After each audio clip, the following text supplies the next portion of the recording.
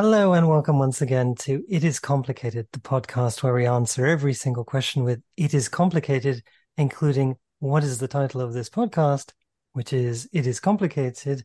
Hello, Dr. J, and hello, Laura. So Hi. excited to have you. Hey, Hi. hey. It's lovely to be here. Thank you for inviting me. Oh, we're thrilled. This is wonderful. I'm so excited to have this conversation with you.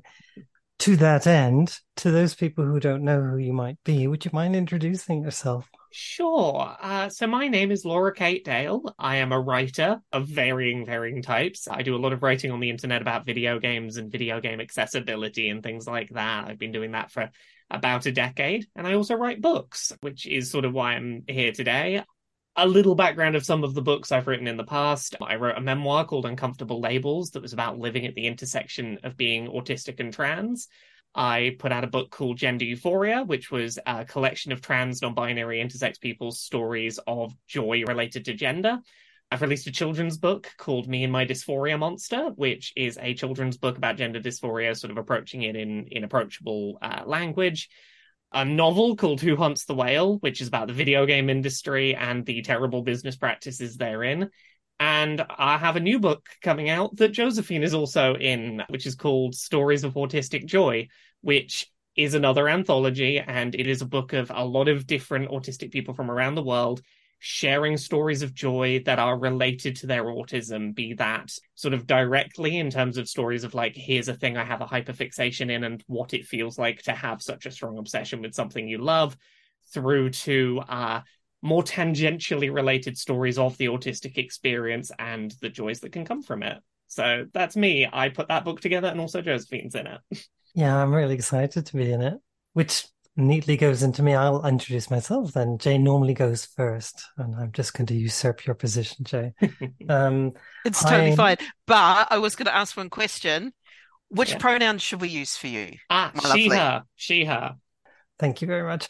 Um, yes, hi, my name is Josephine Baird. As you just heard, I'm a writer of occasional occasion. I I write sometimes academically because I'm an academic. I teach and research on game design at the University of Uppsala Department of Game Design, funnily enough. When I'm not doing that, I have been doing an awful lot of writing, one of which is a story that appears in this anthology, which I'm very proud of, and I would like to talk a little bit about later on, no doubt. And the rest of it is, at the moment, I'm writing or nearly finished a novel, which Ooh, surprised me because it just came out and I'm really excited to hey. release that in some form or fashion very soon. Otherwise, I've been a performer at some points in my life, and I like to think of myself as a femme of international mystery because, because. Jay, who are you? And I'm going to ask you as well, my lovely pronouns. And I do forget. Yes, my pronouns are she, her. Thank you. Although Jay occasionally calls me they, and I don't mind. Also, as a side note, before you do your introductions, Jay, I know this is an audio only medium, but I've just noticed my children's book on your shelf, and that made me very excited. Oh, Oh, oh, good. Because I was going to say I thought I had it, and I wasn't yeah. sure. It's I've in the got. back corner. I just spotted it. Oh, amazing. I will tell you about your other book in a moment. So, hey, I'm Dr. J, use they as a pronoun. I have a job title that is Harbinger of Change because I work at a software consultancy that allowed you to write your own job title. And why not be fabulous when you do that? I also got to write my own gender via the New Zealand government. So my gender is transgressive, non-binary, genderqueer. That is on a statutory declaration. I will soon have a birth certificate from the New Zealand government as well with the right name on it that will say that I am non-binary from birth. So when anyone says, but what's on your birth certificate? I can go, voila, eat this. What else am I? I'm a troublemaker, as if you couldn't tell, and a hashtag queer nuisance, because I went to one queer theory lecture once, understood almost nothing of it, but took away this notion of being a queer nuisance, queers up the space that you're in, and decided that was really good branding for me. So that's me. And I got uncomfortable labels as a gift from an autistic trans friend for my 50th birthday. And when I finished reading it, I put it into the ThoughtWorks library. We have a library at work where we have a collection of books on trans and non-binary experiences and that in a technical software consultancy, along with all books on how to write code and things like that, because it means that people can just go and pick up a book and look at it. And one of the things that I also did, which is why I love children's books, I got a lot of children's books on gender and put them in the library as well, because just being able to pick up a children's book for 5 minutes and read it, and people often had kids coming into the office and then give them a stack of children's books, and the kids would come out going, I have a dysphoria monster, or I've read about this experience, and everyone would be like, what? And I would publish around all the different books that I bought into the library that were around gender and difference and sexuality and that, and everyone loved it because it's just a resource that allowed people to kind of understand more of other people's lives. So I will be getting a copy of your book to put in there as well. Oh, thank you. That's so lovely. I'm so happy. I'm so joyful. And in fact, actually, I think that's part of what we're going to talk about today, which I'm really excited to discuss, because this particular book, and I think it will be really cool to have that in that library, Jake. And I think that's a wonderful way to do it. Really explores this notion of joy. And I would love to hear more about how you're feeling about that, Laura. You mentioned that you feel like you've shifted towards writing about joy a bit more. Yeah. So a lot of my early writing, both in the video game space and in books that I wrote and writing about gender and disability, focused on negativity for varying reasons. When it came to the video game work I was doing, there was a lot of really poor treatment of workers happening in the video game industry that the industry at large didn't seem willing to talk about. There was a lot of like, oh, it's terrible that the workers are being mistreated by their bosses. Anyway, the new game from this studio is out. Let's get excited for it. And I felt sort of an obligation to be, to not let these stories die because they were being so quickly forgotten and they need to be sort of paid attention to. And then sort of in my own writing about gender and disability, I think a lot of it centers around the fact that like stories of transition are very often rooted in negativity for a couple of reasons. Part of it is because like media portrayals of transness from the exterior are often focused on negativity. Part of it is focused on the fact that like when you are facing roadblock after roadblock to get access to care, it feels very negative when you're in the midst of that. And part of it is because trying to escape from a feeling of negativity is a very easy thing to explain to people who might not understand transness. And that all sort of conflates to it being very easy to focus on talking about transness as a negative. And I think the same is largely true of disability. If you are living undiagnosed with a disability, you have a lot of negative experiences tied up in that. And it can be easy to frame discussions of what that was like through that lens of negativity because of those barriers. And I know in my own work that kind of manifested in, as important as I think it was for me to write, my first book, Uncomfortable Labels, very much did focus on the difficulties I experienced at the intersection of being trans and autistic. And I don't regret writing that book in any way. I think that it was the right book for me to write at the time. But part of it was just time happening and me getting to a point in my life where I had better support tools for my disability, where my life as a trans person was no longer in the midst of trying to get through the gatekeeping steps of transition. I just had a moment of calm where I could go, I'm just kind of living life now. And that negativity isn't all that I am. And that sort of led on to eventually me writing more about joy.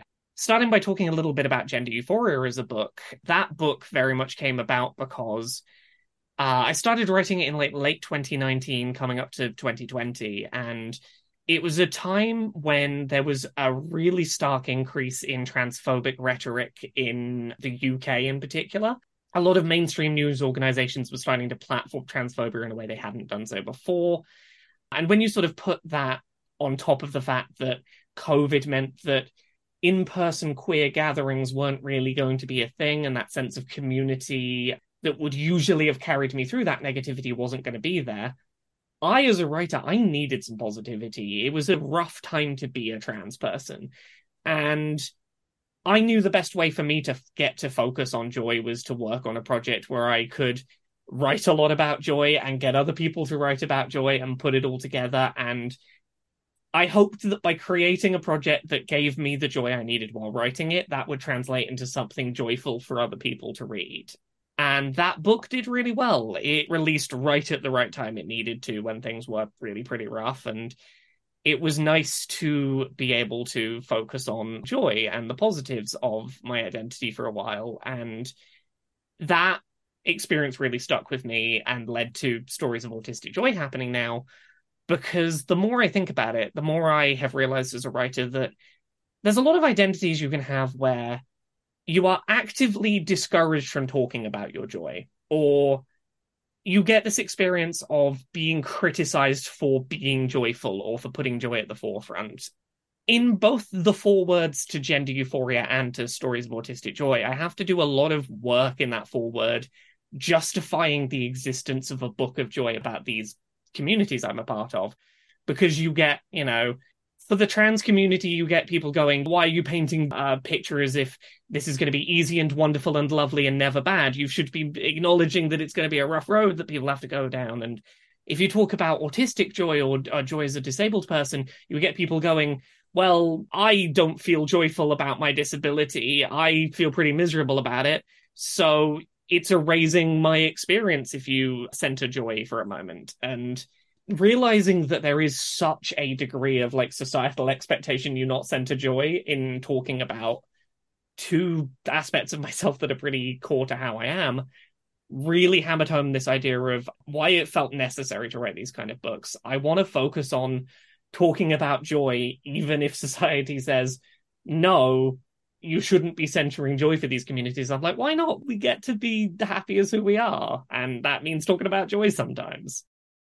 This is why we wanted to talk about it, because it's complicated, right? It's just complicated by the fact that we are expected to have one story. And that's something that I had a wonderful interview with a trans artist called Danielle Braithwaite Shirley, who is sort of game designer / artist who produces amazing work around Black trans narratives. And she was saying, we are asked to produce one story. That's our value as trans people. We are asked to produce this story, and therefore we are recognizable as such. But what is dangerous is to produce a different story, especially one that might be positive, the one that might show joy or laughter or irreverence, or just going, yes, I know, it's terrible, but there's also beauty here. And I can't think of anything more dangerous or queer than to be joyful in the opposition of that, because it is the reaction. I think this show being called It's Complicated, I think it's you made a really good point there about it being expected to have one consistent narrative. Because one thing I experienced both with working on Gender Euphoria and also Stories of Autistic Joy was a lot of people's stories shared in both those anthologies do touch quite a lot on negativity. And that was a back and forth I had with editors on it, was finding that line, because so often stories aren't cleanly, this is just a good positive, and sometimes positivity comes out of negativity, sometimes the two are intertwined, sometimes you need that contrast of this is such a positive because of how it contrasts with the negative. Stories like this aren't clean, and people's experiences with joy aren't always neat cookie cutter narratives, but they're still just as valid as places to find joy. As a non-binary person who doesn't fit that trans-normative narrative of I'm going from this side of the binary to this side of the binary, and I didn't like it here and I'm going to like it more here, and I've been doing none of that fits with me. And I was thinking of something because somebody said, I don't get my gender euphoria from wearing a pair of gym shorts. And there was part of me going, actually, I do. I love the fact that I can wear a pair of gym shorts that are baggy, that come to my knees, that give me that real skater vibe. And I can just kind of amble around like that. I got high-fived by a kid in the street the other day for how I looked. I have no idea what this kid was thinking. But honestly, I just had this kid come up to me and just give me a high five and then walk off chatting to their mates like, oh my God, that was the most awesome person. I'm like, I have no idea of what just happened, but that was just kind of one of those moments. And I was just in a baggy pair of skate shorts.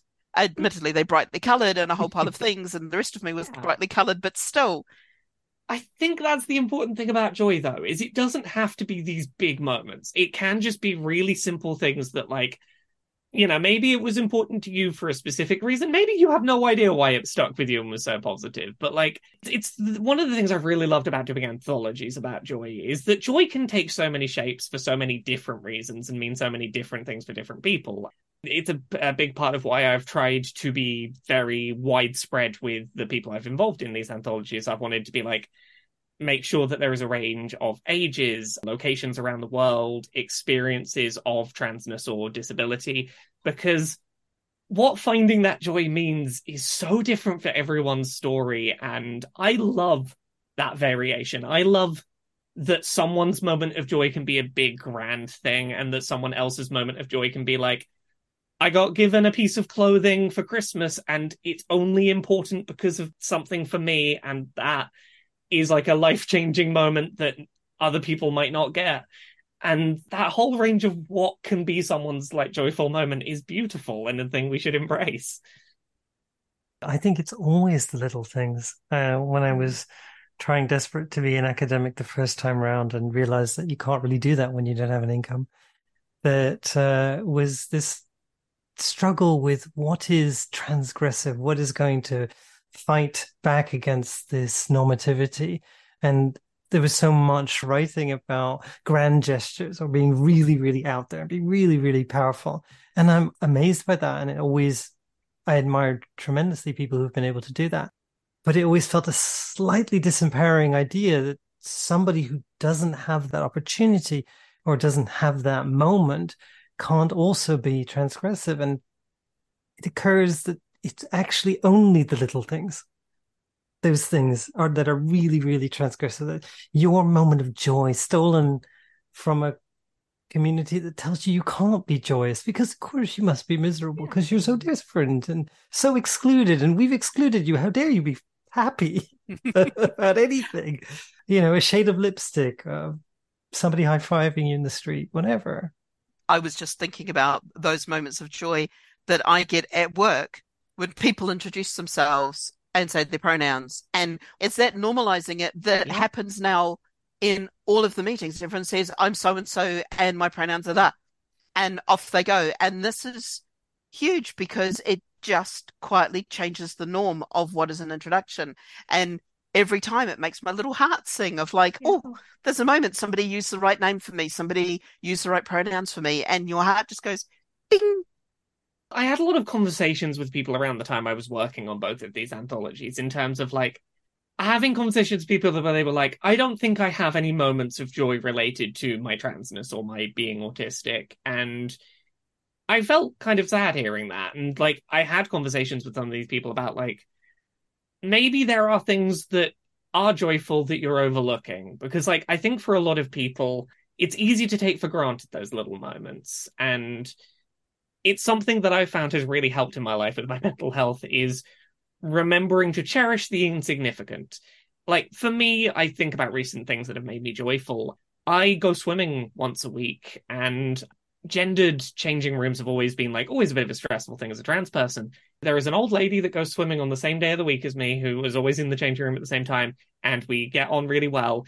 And something about just having a friendly face that I see every week who's always happy to see me in a space that I might otherwise be nervous about being gatekept in is really reassuring. It's having that moment of, I know that you're a friendly face, that if someone like, tries to hassle me, you will be there to be positive because like you're just a friendly face in this space.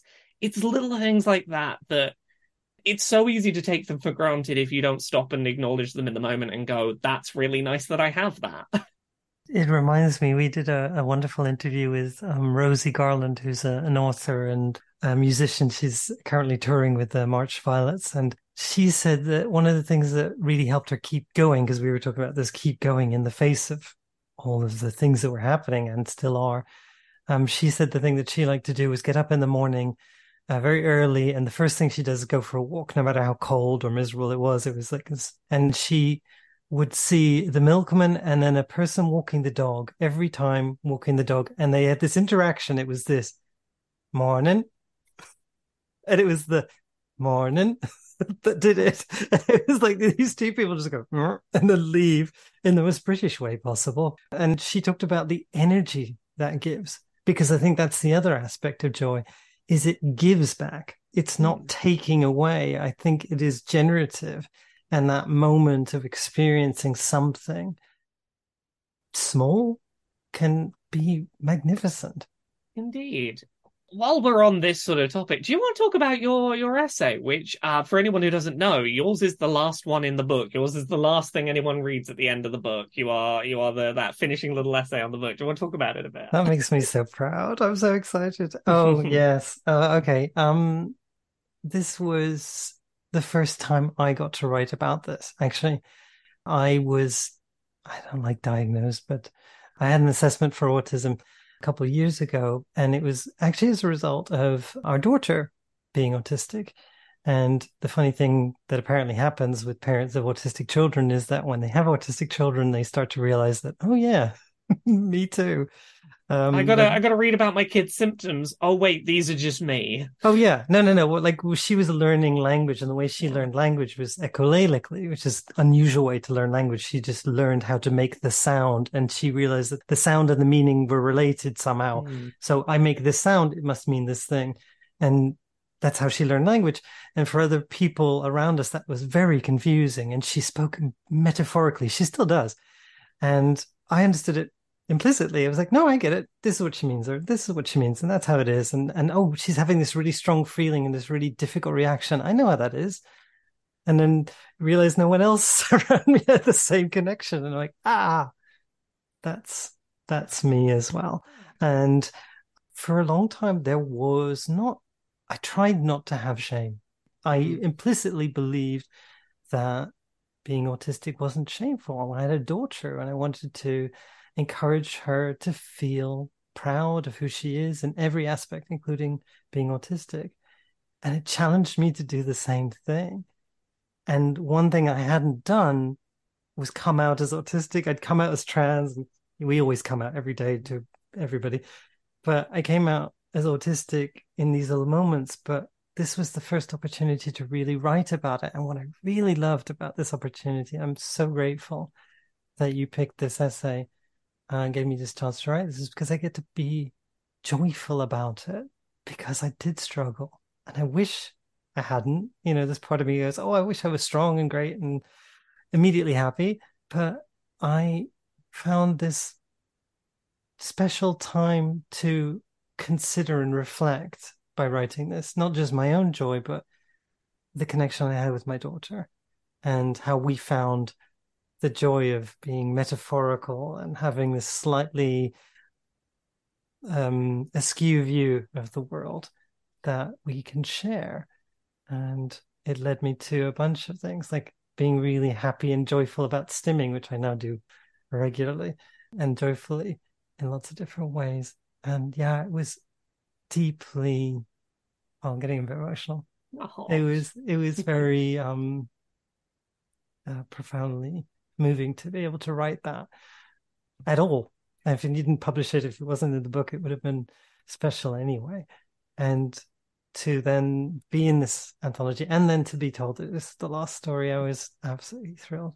It is an absolutely lovely story. I feel really proud to be able to share it. It's one that, when you pitched that story to me, it made me think about an experience I had, which was far less profound, but like very similar reasoning. And it made me think of, I had a really, okay, story time. There is an episode of Star Trek about an alien species called the Darmok, and their whole thing is speaking in metaphor and reference. And I remember that episode very vividly from childhood, of like not understanding what was so hard to understand about this species that spoke in like colloquial metaphor, and it's sort of repeating things you've heard elsewhere that fit context. And I remember that being really significant to me, like when I saw that as a kid and not really knowing why. And then reading your story, I was like, oh yeah, no, you've done a much better job of articulating a thing that I experienced and didn't really have words for at the time. And that experience of like, connecting with the idea of slightly more metaphorical repeated patterns of speech as a valid way of communicating was really lovely, and you told the story in a really beautiful way. Thank you. Part of the story is about the way Miranda speaks and recognizing that I had learned to speak that way too, but I'd kind of been socialized out of it, whereas I had this opportunity to not only give, what a thing I could do is give her the space, but give it to myself as well. Because she would say, and she still does, she describes things in her own way. So one of the things that always felt truly magical is that she came one day to me and said, "Mommy, I want a balloon with clouds in." And I was like, "Balloon clouds," and she's like, and then she's gesturing, balloon, Yeah. and I was like, "A helium balloon." Yeah, Right, it, because it floats up in the sky like clouds. clouds, It's right? something Yeah, with clouds yeah, in it. same thing. And so there's lots of these things that she says, and it just feels joyful and not just but magical and still entirely accurate. Like, yeah, I know what you mean. Yeah, I think with Stories of Autistic Joy as an anthology, one theme that really comes through in a lot of the stories in there is coming to a place of it's okay to do the things that bring me joy. Because I know for a lot of autistic people, particularly those who are diagnosed a bit, a bit later in life, there's often a lot of guilt and shame wrapped around things that are not hurting or harming anyone, but are not normal, are not the way that other people are supposed to behave, and they're sort of drilled out of you. And I know for me, that was a big part of my journey with finding joy as an autistic person, was learning to give myself permission to do the things that worked for me, and finding that sort of, there's a requirement of like taking space and care for yourself to carve that kind of joy out. And I think there is a joy in that in and of its own, is reaching a point in life where you feel safe enough to go, it's okay for me to unpack why was I made feel bad about certain behaviors of mine. Would doing that bring me joy? And rebuilding those parts of yourself you've had to kind of squash down is, as much as it is a shared source of trauma for a lot of autistic people, it's a space that a lot of joy grows out of later. And it's okay to celebrate that joy, even if it is because of a contrast of, it sucks that I wasn't supported earlier, but I am discovering how to support myself now. I think that experience is across all kind. I'm going to use the word neurospice. Yeah. Because I'm the non-autistic or the non-diagnosed autistic person, because my diagnosis is CPTSD. Yeah. So I have similar behaviors, but from a very different route and different background. And it's the way forward from that is the same thing of taking that time for self-care, for finding yourself in a space that's safe enough to unpack stuff and to build a way forward and to reinterpret things and to look at what are the good bits in there. I think of that because I walk with a stick because I smashed my leg. I smashed my leg skateboarding. The week that I break my leg is a hugely significant week. And I never mourn the fact that I now walk differently because it really reconnected me with my dad when he was going through a serious operation in that last 18 months of his life. Him and I got a real chance to connect on our recoveries. So it means that I never mourn the loss of my mobility. And people don't seem to get that because they're like, oh my God, you went from this person who could do all of this stuff to somebody who now has to walk with a stick and has trouble with steps and is a bit slow if there's a slope and things like this. And it's like, yeah, but I never curse that because I think about the joy that came out of my dad and I recovering together. I think there is a real experience like across the board from people who are of the average of where they live, people who are cis people who aren't disabled, looking in on other people's experiences and going, I wouldn't want it. Like, if you gave me the choice today, I wouldn't want to be like you. So I can't imagine how you would be happy being you. I think that's what a lot of it boils down to, is a lack of imagination that joy might look different for someone else than it looks for you. And that if you can see even one potential negative downside to being someone else, that person's life must objectively be worse than if they weren't the way they are. And like looking at autism as a thing, I'm not going to pretend that there aren't lots of instances in my life that were made considerably harder by being autistic. And I can see how someone from the outside would look in and go, so being autistic is objectively a bad thing. And I'm like, well, no, it's bad in those moments where it is having negative impacts, but it is good in the moments where it is giving me unique forms of joy that other people don't really get to experience. Like, sure, I might eat a piece of cake in the fridge and be like, it's been too near other smells and now it tastes different and I can't eat it. But I also get to be like, I was so excited about trains that a train company let me get married on a train because I fucking love trains. Can you And tell that story? oh yeah. So there is a train company in the UK, Avanti West Coast, who put a tweet up that was it's something to the effect of would you like to get married on one of our trains? We'll pay for everything to do with the wedding. You've got like one sentence to tell us why you should win a free wedding. And without really thinking about it, I sent them a message that was something to the effect of, I love trains. I'm a little obsessed with trains. I've got a thing on my desk right now that is it's a notice board that does real-time updates of any UK train station you select, and it has real-time updates of the trains coming in and delays to the trains. And you can have it do the voice of the train announcer, so it makes the train announcements come out of the little thing on my desk. And I also was like, I've wanted to get married for a while and been delayed because as a trans person, that's kind of tricky to get the legal stuff done. And they responded really positively and were like, we've got availability in 2 weeks. Do you want to get married in 2 weeks and we'll pay for everything and you get married on a train?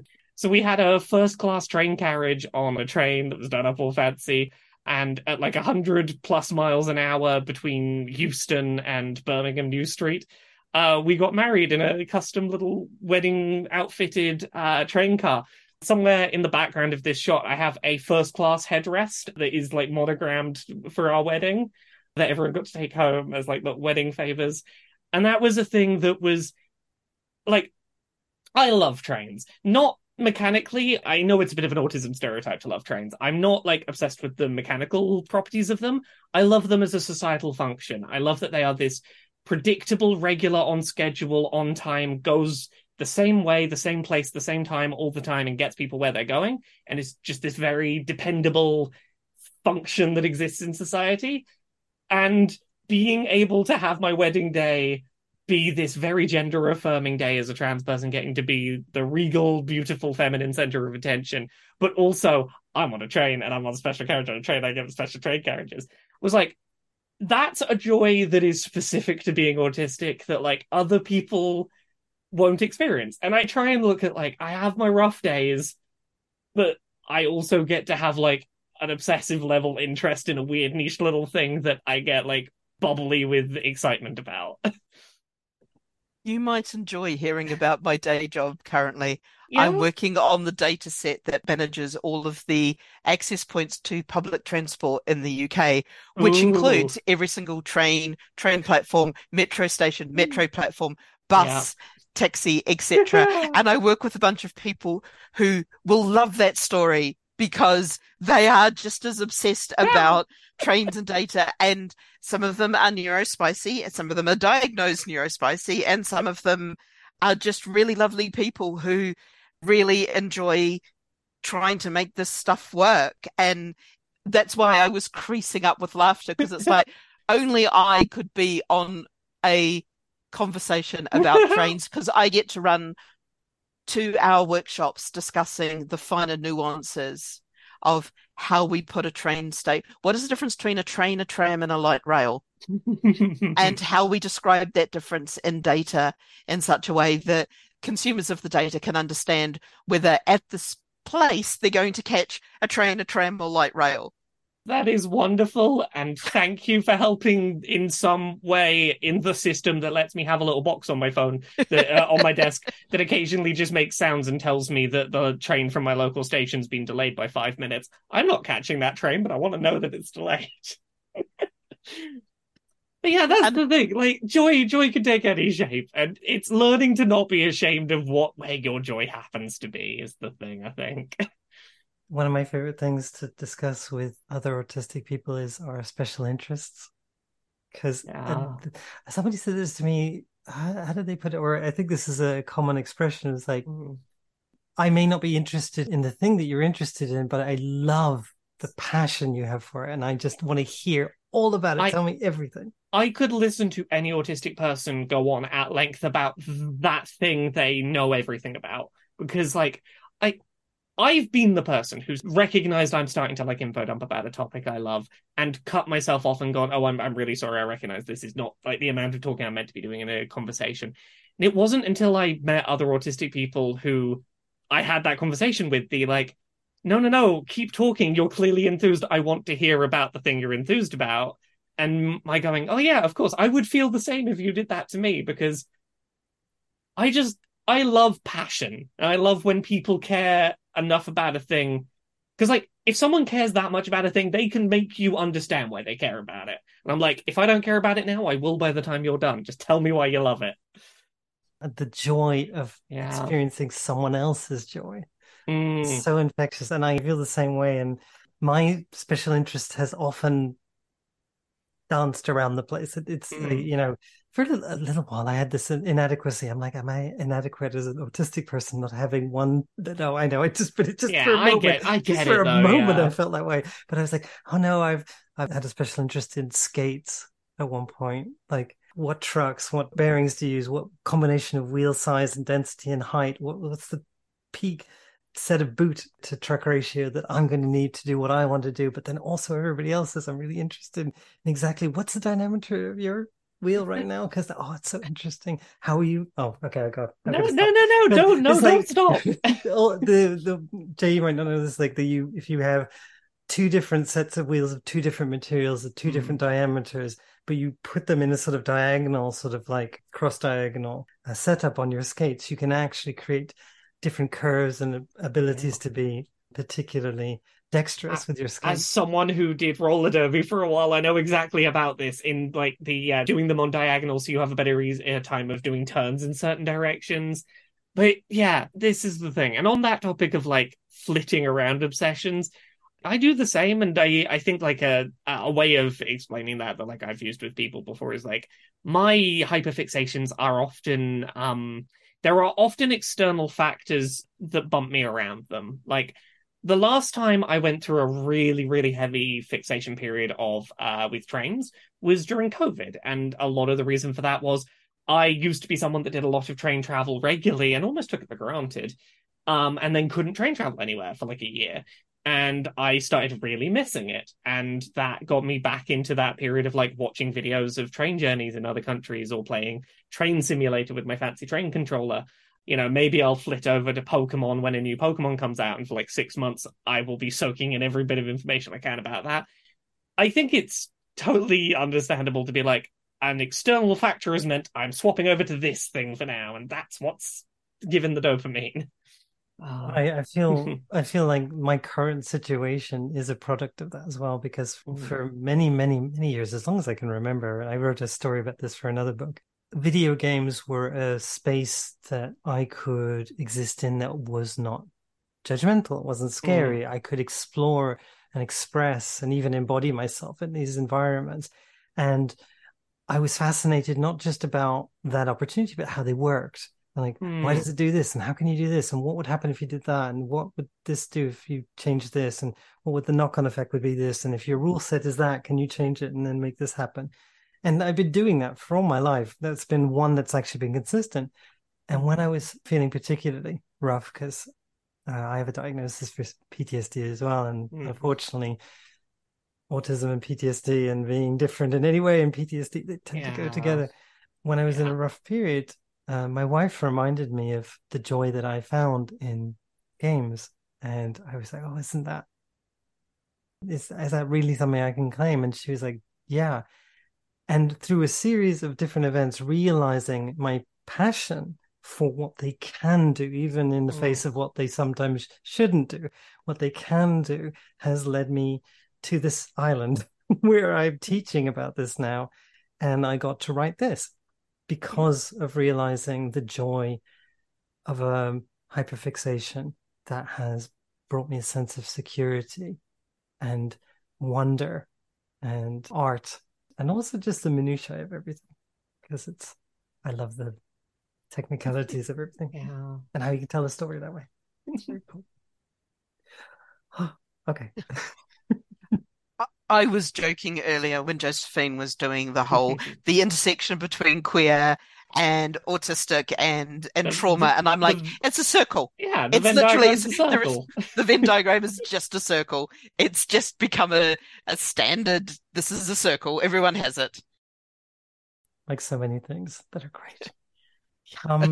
It feels to me that we've kind of come to a really nice circle around for this conversation. It feels like we've explored joy in lots of different ways. Unless you wanted to express something else, there is something that we do joyously at the end of every episode that I'm okay with jumping to the joyously done thing at the end of the episode if you would like. Excellent. Every episode, Jay and I talk about the breathtaking quality of Keanu Reeves in many different guises and opportunities. And on this occasion, when Jay and I were talking about how breathtaking Keanu Reeves was, we both realized that neither of us had paid much attention to Keanu Reeves recently because we've both been hyperfixated on Baldur's Gate 3. And not just that, but how breathtaking certain characters are in it. And I thought perhaps just as a little change and a moment of joy, perhaps we could all talk about how breathtaking certain characters are in that game, because I can't help myself. I'm in love. Yeah, that game's really good. So look, as someone who is primarily attracted to women, Karlach instantly caught my attention. I'm a real sucker for like, you're tall and have horns. Yes, I'm on board. Instantly on board. Weirdly, the romance option I've been like, I didn't expect myself to be as into as I was. Astarion. Astarion's energy is fantastic. Like the way I want to talk about Astarion is like Astarion seems like the most fun a terrible choice will ever be. Like the best terrible mistake I could make. And I really like that. I am slightly weirded out by Astarion because the way that he's voiced and the way that he acts is so like a friend of mine called Dusty Limits, who's a performer who performs that kind of almost. And honestly, he is vampiric and he does have a picture in the attic because he hasn't changed in the 18 years that I've known him one iota. But he does have that same kind of style in his performance and things like that. And I'm just like, I like you, but I'm freaked out because you feel like this other person who I know and is a good friend, and that would be very weird. And it's just kind of, so it's got an added layer of fun. But yes, the most fun bad choice. Whereas, Greenskin. Oh, yes. Lae'zel. Thank you. Yes. Mind you, my character's already been banging Lae'zel, so I finally got to see my character naked. And my God, my character has a great ass. So I'm just like, I want to take screenshots of this gorgeous beast that I've managed to build and play as, which is just so much fun. I'm Dragonborn? Yeah. Dragon Thingamabobs. And have just crafted a gorgeous non-binary beast. I've just realized there is a worse mistake you can make that is not a romance option per se.